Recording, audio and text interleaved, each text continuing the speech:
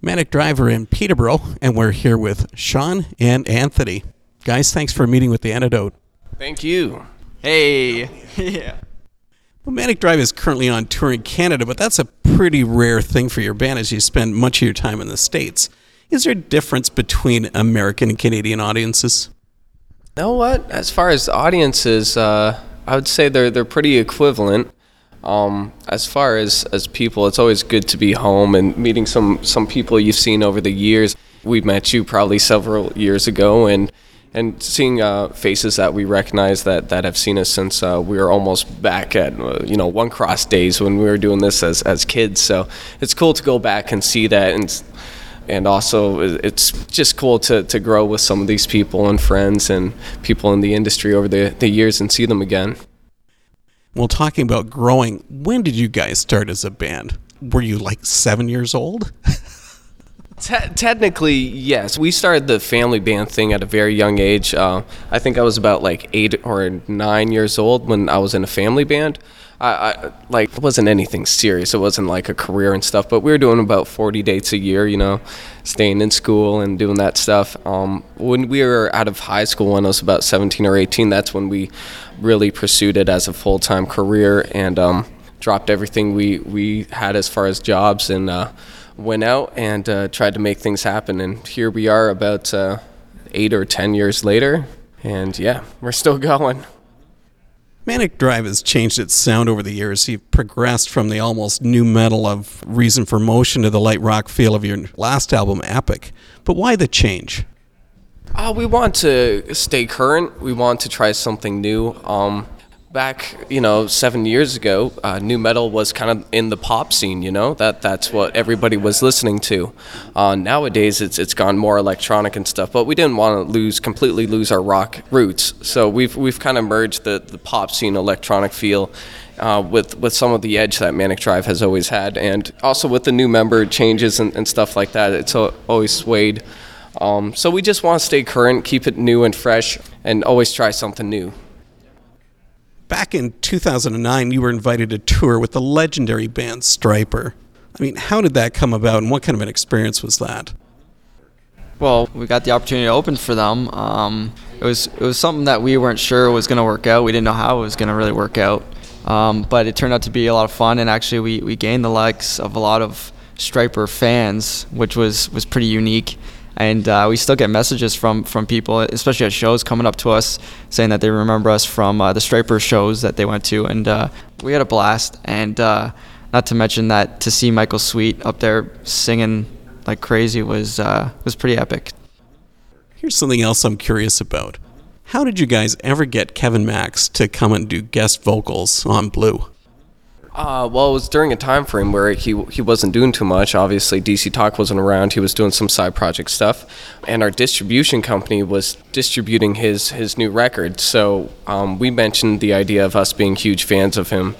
And it was kind of like thrown out there. It's like, yeah, we'd love him to get on a track and sing with us. And they're like, well, we could probably make that happen. Kevin checked out the song, dug it, and he was like, yeah, let's do this. So it was just by fluke and by chance that he was able to do it. And now he's with Audio Adrenaline and things like that. And we toured with them and got to meet up with him again. So it was a really cool experience. So does that mean someday you're actually going to do it live? We actually joked around about it because we just did the Audio tour back last spring. And he actually brought it up about Blue and maybe singing on it live. It never ever went down, but it was talked about, which was pretty funny. The standout tracks from your latest album, Epic, have been Halo and the relatively mellow Save a Life. But you also included a song called Positive Radio. So can radio be negative? I guess so. Is this going to radio right now? Let's hope this stays positive. Positive radio is just another way of pretty much saying Christian radio. A lot of stations call themselves like positive radio or things like that. That's kind of the accepted format. So but we thought it sounded cool. And the whole song is just thanking Christian radio for supporting us over the last decade of doing music. So we want to put it out there, make it fun. To follow up on the question about epicness, what would be the most epic thing you could ever hope for in your life? Michael, we're going to put you on the spot. Let's start with a yacht, my own island. I will have a private jet named the Everglow, followed by most epic thing. Oh gosh, I mean, I think already what we do regarding, performing music and everything is already so epic because we're traveling all the time. We're constantly meeting new people, and that in itself, in hearing their stories and where they're coming from in life, that is epic. I think maybe in a simple form. Well, it's true, and I've seen your helicopter entrance at shows before. It's true. I was not kidding about the yacht either. That would not be a bad thing. If you have one, please call. But first we have to name it the Everglow. Oh, the plane was the Everglow. I'm sorry. Your focus has always been aimed at a Christian audience, but has Manic Drive ever given thought to being a crossover band and trying to target a bigger audience? Most definitely, we love to branch out to a mainstream audience. I think that'd be really cool. We've always been open to that. We've always primarily been focused in the Christian market, which has been great. People have been really super supportive for what we do in the church community, but most definitely, I think every artist would like to expand the horizon and see what else is out there for us, yeah. And if you were ever going to do that, what would it take to make that happen? Mainstream record deal and a tour with Katy Perry. And a yacht. And a private jet called the Everglow. A touring yacht. That's how we'd get to every show. Yeah. I think, in seriousness, it just we're not gonna force anything. It's just we'll let it happen. If our music starts reaching out to, the mainstream world or other people that aren't Christians, I think that's our goal, essentially. So if it happens, it happens. We're not gonna force anything.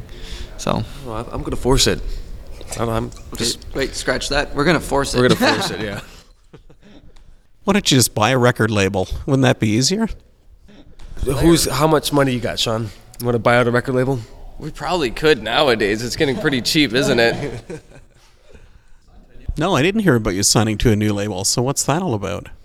We signed to a new label. It's called Impop. We signed to Impop down based out of Nashville. They have bands such as Stellar Cart and Trisha Brock. Yeah, Impop was known to be a Newsboys record label, and Newsboys were signed to it for years. Their last record wasn't, but everything leading up to their last record was released through Impop. And since they're not Newsboys anymore, they're Newsmen, and so they signed us. Manic Drive has been pretty consistent about bringing out an album every 2 years, but now it's been 3 years. So any plans for 2014? Yes, actually through our new record deal, Impop Records, we are hoping to have a new project released by spring 2014. So we don't have a set date. Things got delayed because of the political changes, and it took a while. It took at least half a year for the contracts and things to settle and stuff, so everything was put on hold. No one cares about the backstory or drama. It's kind of interesting. So we're excited to release some new stuff shortly. Do I get a yacht still? I'll give you a yacht. Why don't you just go for an island too? You should have done that for the contract. Shooting for the stars, man. I'm shooting for the stars. Don't shoot the stars. You can't get to the stars with a yacht. You need a rocket ship. Then I need one of those too. Let's put that on the list, a rocket ship. Another really, really important question. You're called Manic Drive. How manic is Manic Drive? 6 out of 10. 6 out of 10, and we're pretty conservative guys. We drive quite safely. I mean, we look both ways before we drive, and before crossroads, we pay attention to traffic. We eat our vegetables. We go to bed at a decent hour. We don't. No, we don't. How manic are we? Sure. The answer is yes. I don't know how to answer that. I mean, sure, we're obviously goofy guys, as you can tell by this interview if you've wasted your time listening to this. But obviously we're goofy in that sense. But yeah, I mean, our music more or less is probably more manical than we are. I mean, we have a hard-driven kind of style of music that people identify us with. I think that's sort of how the name even came about, to be manically driven through God and through faith, and then the music kind of element came following that. So that's where the name came from, Manic Drive. Yeah. Here, let's do an easier one. Craziest experience as a band, and you guys are crazy, so this might fit in with you. The most crazy show, I don't know if I want to call it crazy, but at least the most moving show we did was we played at Fort Leonard Wood in Missouri for nearly 1,100 troops, and I found that to be a very exciting show because we had no idea what to expect within that experience. So we walked into this giant hall filled with these military personnel, and it was at first a little intimidating. Then it followed to be one of my favorite shows of all time. So if that would if you would consider that a crazy show or a crazy Yeah, yeah. experience, I would say so. Yeah. The Antidote has been visiting with Manic Drive, which includes Sean, Michael, and Anthony. Guys, thanks for visiting. Thanks for having us. Thank you.